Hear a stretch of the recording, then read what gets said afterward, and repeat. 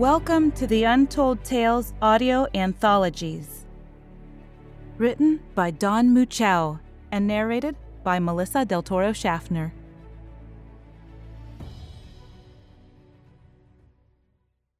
Destiny's Doorstep. The white man's dead forget the country of their birth when they go to walk among the stars. Chief Seattle. As he clambered down the rocky path to the meeting with Ukwa Delvin Chance couldn't get a tune out of his head. That tune was Dvorak's Symphony No. 9, the New World Symphony. It was the stuff of old westerns, at the same time wild and sweeping, subtle and mysterious, and full of promise. At the bottom of the steep tree-shrouded path was a clearing, and in that clearing, on top of a feldspar outcropping and shrouded by a dark cover of vlai leaves, stood Wah, placid, wide-lipped, and expressionless, like a frog Buddha. Scarcely 1,000 meters away, the scout ship Alyssa Minyard hovered over a thicket of iridescent woolana grass that blew back and forth in the wind, driven like seaweed at low tide. All the way down, he'd been beaten in the face by tiny branches that nicked and whipped his face like bamboo. It was punishing to travel even a short distance in this wilderness. It had taken him almost 90 minutes to hack his way through the fibrous mass just to keep his appointment. Not that the Elman cared about time, but Delvin's bosses did. He wondered why Wah hadn't picked somewhere more public. God damn it! Delvin muttered as his foot shot out from under him and his backside met with a sharp edge of a rock. Tomorrow morning, that was going to hurt. "You've been fighting the land for over an hour," Wah said in a gruff, musical gurgle. "Who is winning?" Delvin picked himself up. The Elman was smiling. It had taken him a while to tell their facial expressions apart, as they had different bone structure and a different culture. And the absence of a threat telegraphed the broad, rubbery grimace as the reflection of an amused internal state. Beyond the forest, the wind was picking up. Most likely they were in for storms. Delvin hoped they didn't interrupt communications with the Minyard, his only link to the outside world. "Let's get on with this," he said. "Patience," countered Wah. "I know you seek treasure. That is transparent, and the Elmen wish no hostilities. We will show you. This way." With that, Wah hopped effortlessly off the rock, clambered down through the vines, and onto a sun-mottled bark pathway that wandered aimlessly deeper into the woods. He waddled happily forward, as though guiding Delvin to the planet's most precious treasure were, well, a walk in the woods. With the brewing storm, but without the benefit of the wind, the air was incredibly humid. Delvin wiped a trickle of sweat from his neck. "This had better be good," he mouthed, more to himself than anyone. Nevertheless, Wah picked it up. "Oh, it is good," he chirped. "The greatest treasure lies ahead." Back on Earth, the Elman ambassador Mukmatul-E strained to be heard above the din of the United Nations General Assembly. "Please," shouted Secretary General Wells, "let him speak." Model cleared his throat, a sound which was disconcerting to most humans, as it sounded like a really loud, crude belch. "As stated before," he began, "we have no use for the resources you wish to trade. We are happy where we are. But my people would like to reiterate that the object referred to you as GRS 1915+105 should remain off limits." "That," said Iranian President Suleiman Gorfrani, "is not for you to decide. Your people are primitive, have no use for it. You don't even understand it. Who is to stop us from taking it?" The U.S. ambassador raised an eyebrow, but didn't say anything. A hubbub arose somewhere in the back of the chamber, but it died down swiftly. Mottle's face remained expressionless, but it seemed that he sighed. "Do as you wish," he said. "It is not mine to give. But civilizations greater than yours have tried to take GRS 1915 with disastrous results." And in short order, the most well-armed nations of Earth proclaimed, with cold conscience, their peaceful intent. Almost 9 hours had passed since Delvin Chance disappeared into the forests. Wah showed no signs of tiring, and worse, Delvin still had that same little piece of Dvorak running through his head. His feet hurt, and he tried to make light conversation. "So, how long have the Elmen been on Shangri-La?" he asked. "And why is it called that?" "Perhaps 4,000 years, said Wah. "Our history is spotty. Oral history tells of the dry times. We brought on much of the change ourselves, by not honoring the land. Some clung to the old ways. The rest of us tried to preserve what we had. As to why Shangri-La? Well, it is a peaceful existence, one we struggled to achieve. We hold harmony in high regard." Delvin grunted as he stabbed his toe on an outcropping. "We discovered our destiny was with the land," said Wah. "Our people argue all the time," said Delvin. "There's one war that's been going on for over 1,000 years, and it looks like no end to it. Israelis and Palestinians." Wah stopped, stood up straight, and looked at Delvin over his thin, drooping shoulder.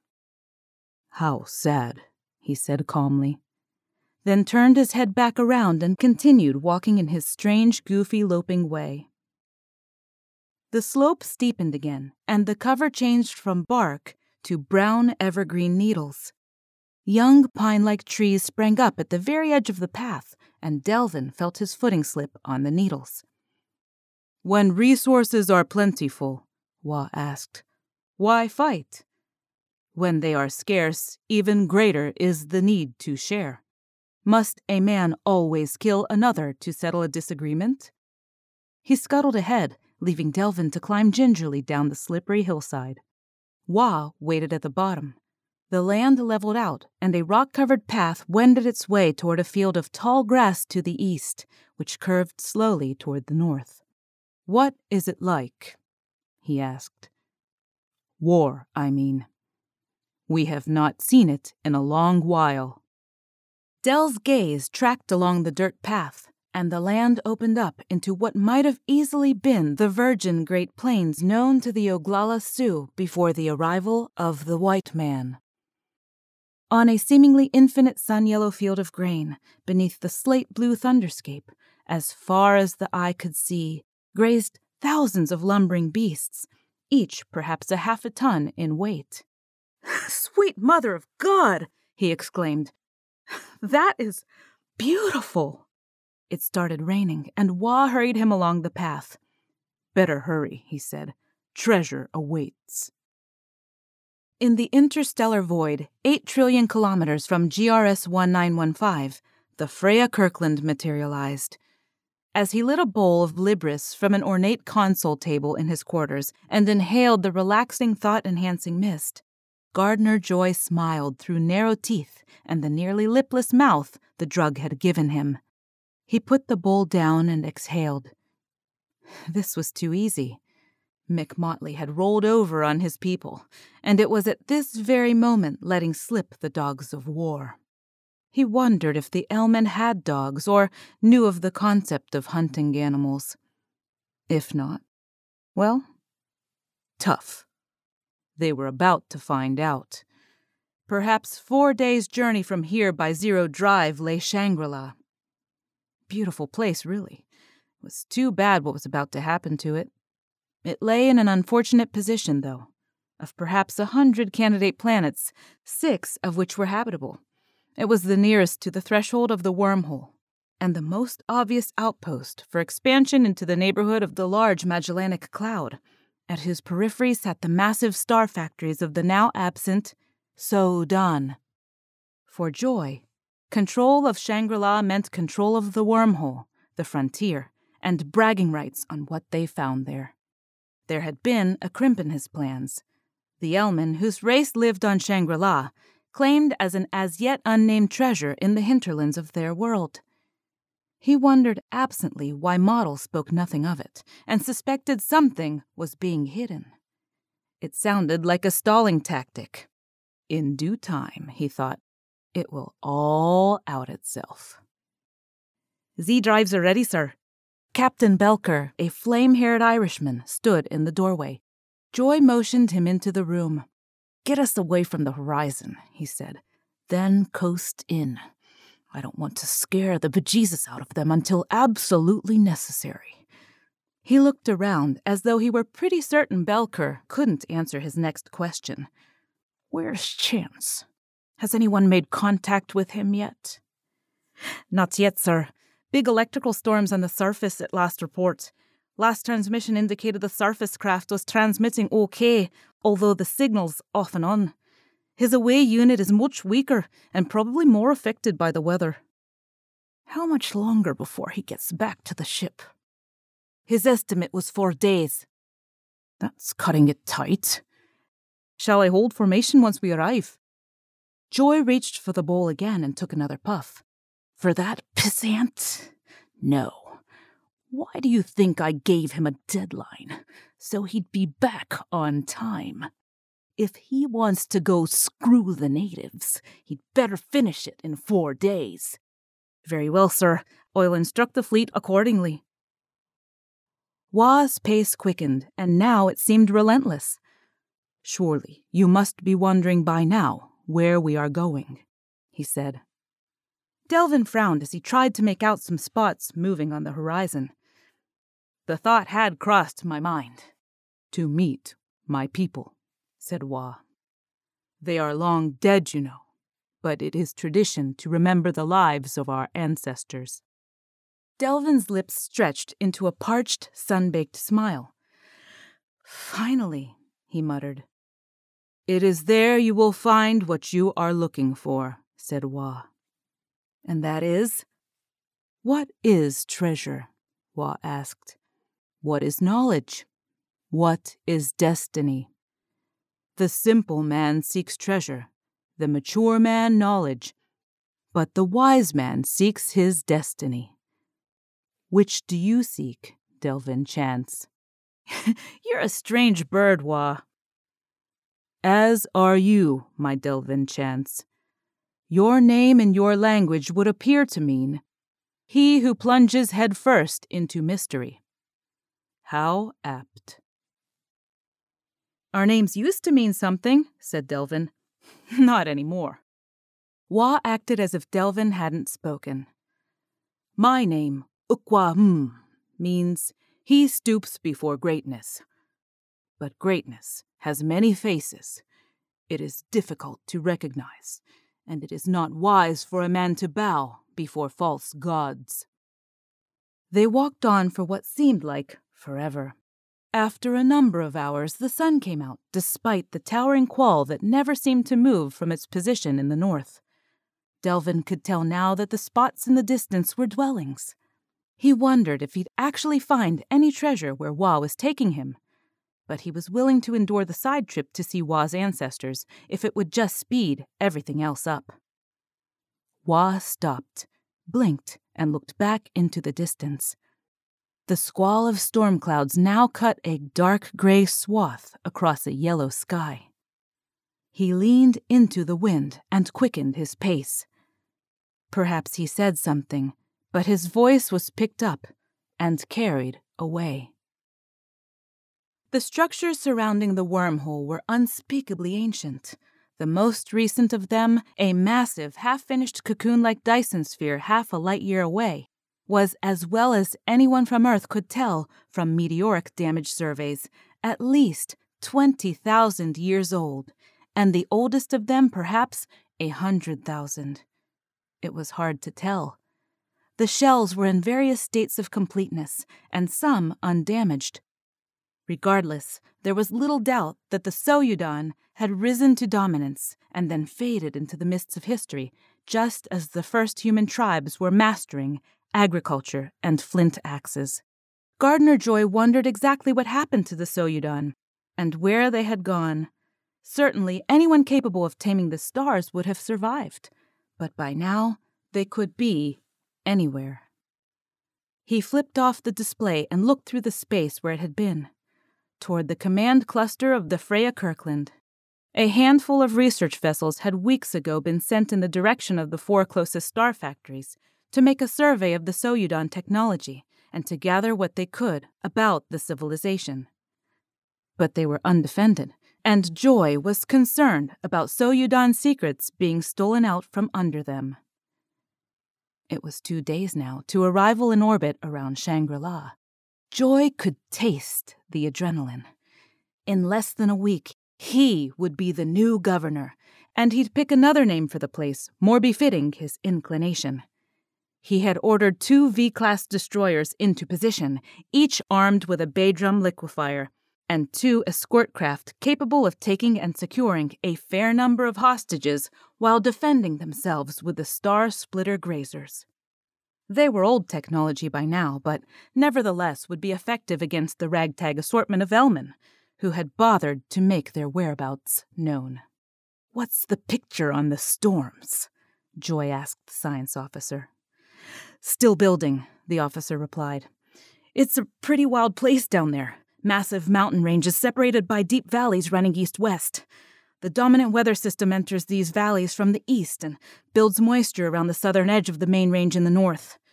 The clouds sit there and build, increasing the albedo and causing electrical interference until a thick cold layer develops underneath. These storms are huge, General. Tornadoes the size of hurricanes. It's like Jupiter's great red spot. Deep, violent, and persistent. Some of these cyclonic winds can form suddenly and go on for weeks without dissipating. Until they do, it's going to be touch and go getting Chance off the surface, or getting any of our people down." "Any news from Chance?" "Nothing." Joy frowned. 2 days, he said. "That's all he gets." Delvin could finally tell they were ascending to the other side of the wide valley. The land had changed from an open plain to rocky hillside dotted with bushes and trees that looked like mesquite and scrub oak. It reminded him of Arizona. Wa's manner grew more urgent. When about the hurry, though, all he would say was that it was important. On the way, they reached, then passed, hundreds of abandoned buildings, each massive and constructed out of stone, sod, and timber. They looked like they had been uninhabited for a long time.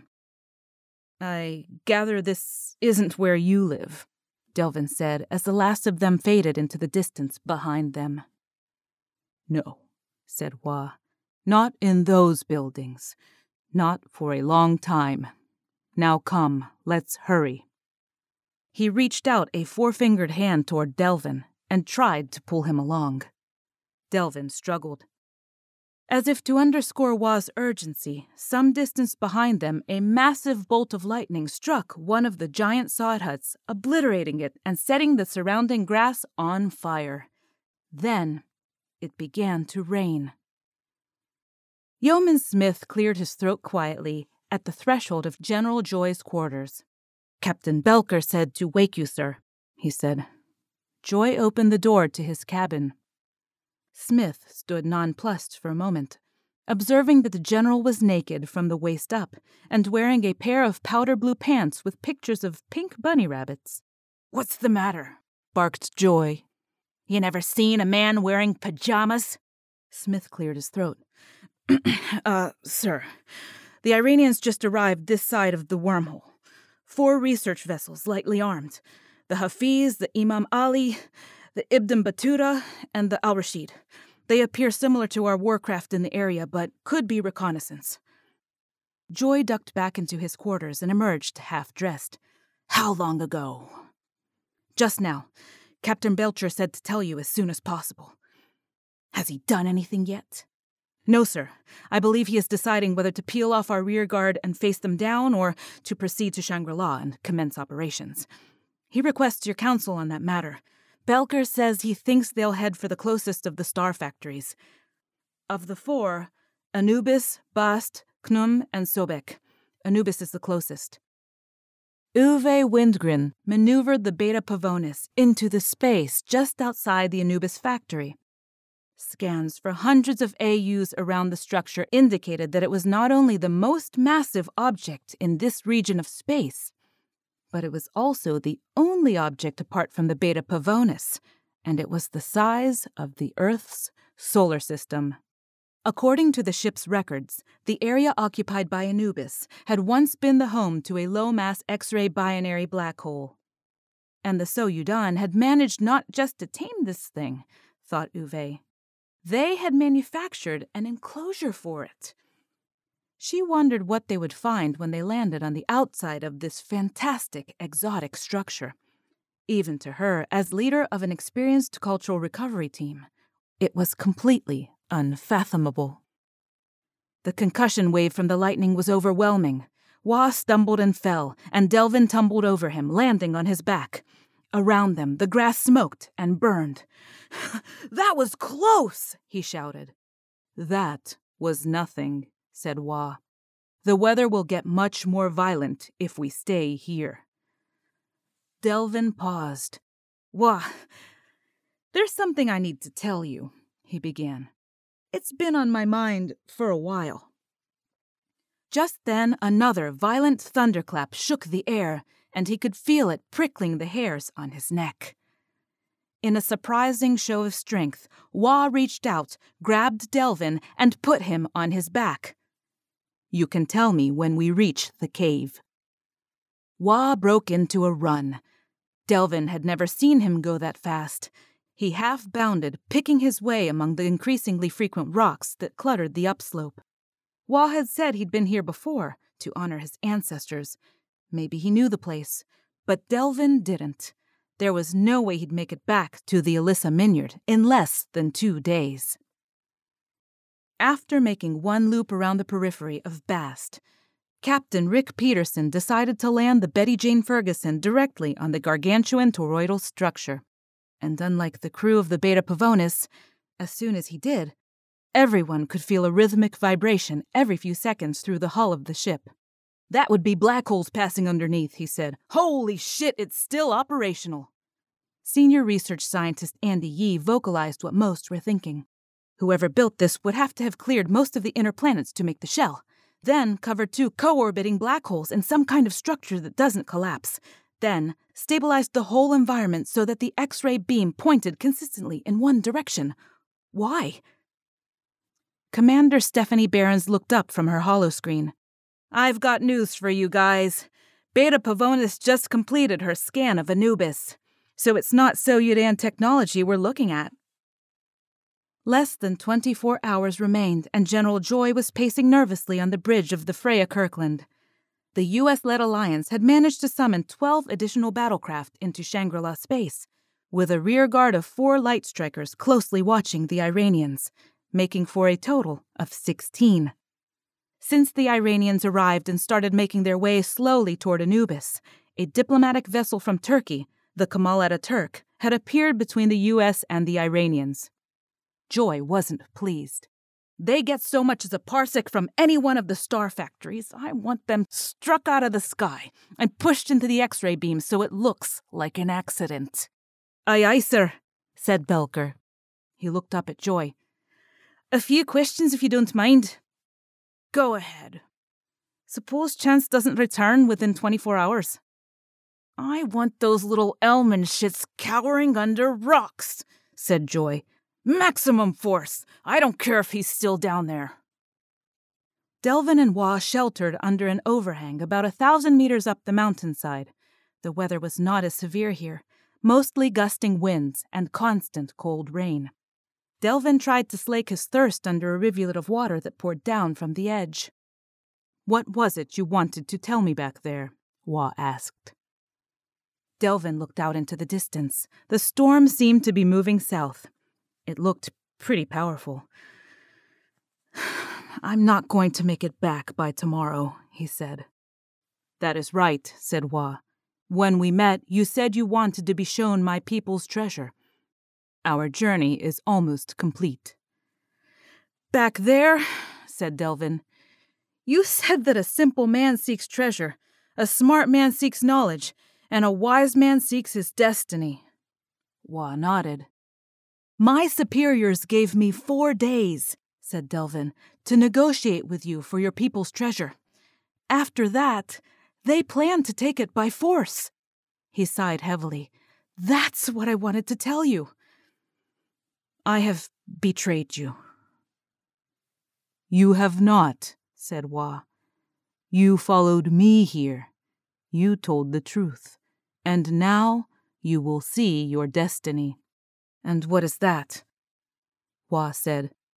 "Your people plan to use Shangri-La as a staging ground for taking the Gloy." "Gloy?" "There are shells built around very dense stars." "The star factories!" Delvin exclaimed. "Yes!" Then he paused. "Wait, so you knew about this all along?" "Of course. We knew you would come. Our people's skills include statistical forecasting of bellwether events across the sparse networks. In its day, it was called prophecy, but the names don't matter. We knew. We used our science, and we knew." "And yet you made no effort to stop us."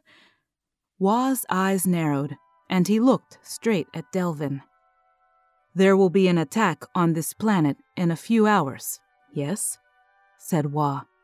"Your people will occupy it." "You don't seem too concerned." "It is inevitable," said Hua. He started up the mountainside again, then paused, looked up at the sky just as a scout drone from one of Joy's escort ships whizzed by in the distance. "But survival is not. Your people will not attack while they seek you. But we are losing time, and there is still something I want you to see before it is destroyed." "Any news from the scout drones?" asked Belker. "Negative," said the communications officer. "Minor indications of living beings over 100 kilos, no sign of civilization, and no signal from chance. Thought we might have gotten a blip. If there was a signal, it was weak, jammed, or otherwise undetectable." "Any possibility that his power supply is dead?" asked Belker. "Or blocked by terrain?" "Anything's possible," said Comms, "but not knowable." "Fire up the Badrons," said Joy. "Stop diddling around. Chance will have to fend for himself if he's still down there.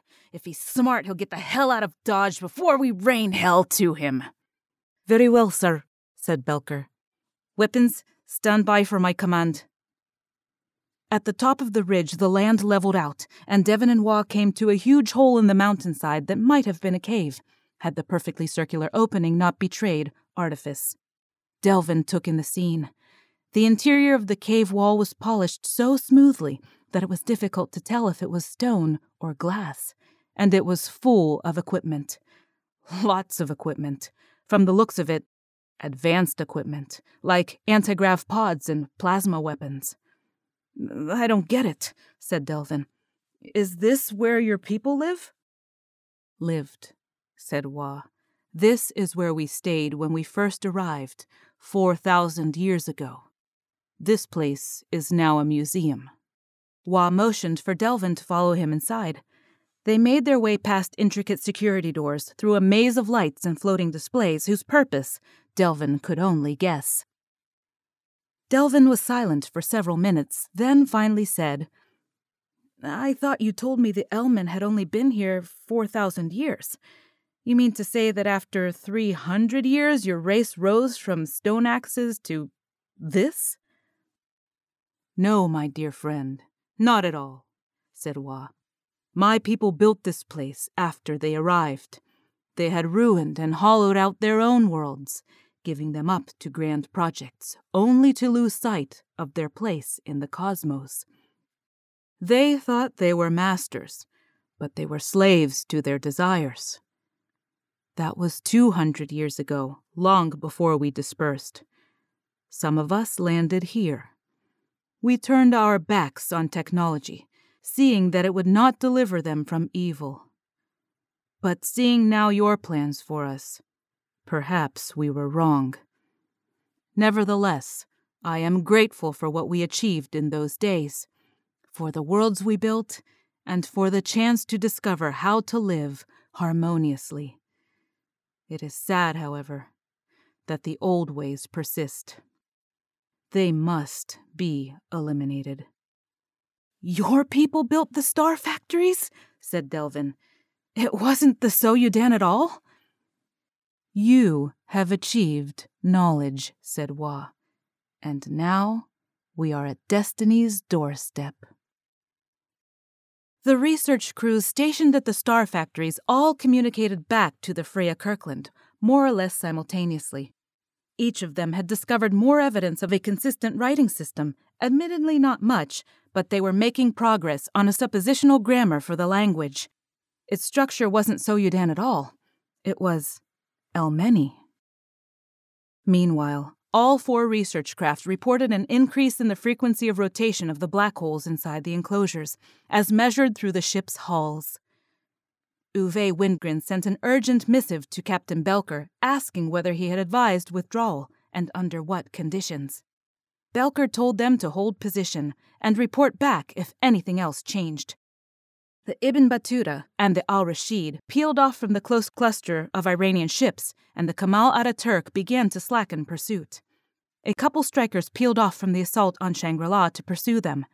Their pace slowed somewhat also, and Belker wondered if Gorfrani was giving them a good look at what they couldn't do anything about. Maybe it was bait. Maybe it was nothing. Not his problem. A soft chime went off on the bridge of the Freya Kirkland. "Time's up," said General Joy. "Time to cry havoc and all that." "Commence firing," said Belker. Wa and Delvin emerged from the cave entrance just in time to see the colorless sweep of the Beidrun liquefier strike the mountains across the valley. Somewhere up there stood the Alyssa Minyard, now likely a heap of smoking ash. "Molecular disruptors," said Wa. "Very impressive. Your people have come quite a ways in just 10,000 years. 8, said Delvin flatly. "And I can't say it's progress." An area several hundred feet in amplitude simply disappeared from the underside of the mountain. The cap of it collapsed into the empty space below in a deafening roar so thunderous even at this distance that it made Krakatoa and several recent nuclear explosions pale by comparison. It wouldn't take long for the ash cloud to reach them, even at altitude, and Joy hadn't even fired the grazers yet.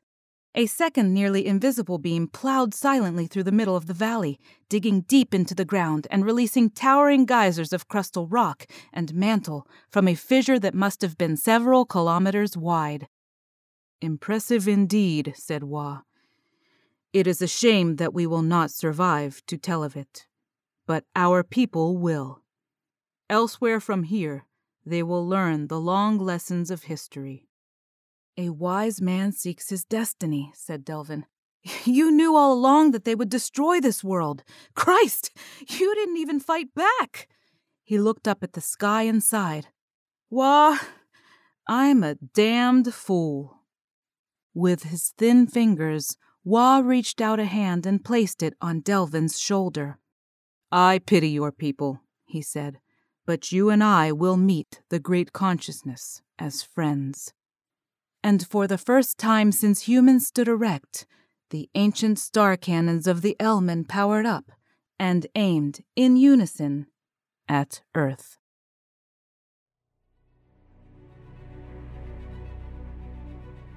It's a new season, and we have some new authors and new storylines that will absolutely delight you.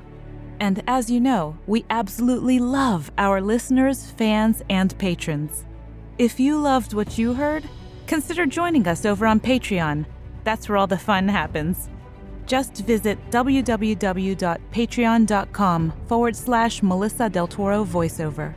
If you'd like to read more of the stories in the Untold Tales series, not narrated here on our podcast, you can find Jeff's books on Amazon.com in paperback and Kindle format. The links for all of this information are conveniently listed in this episode's show notes. Thank you and have a wonderful day.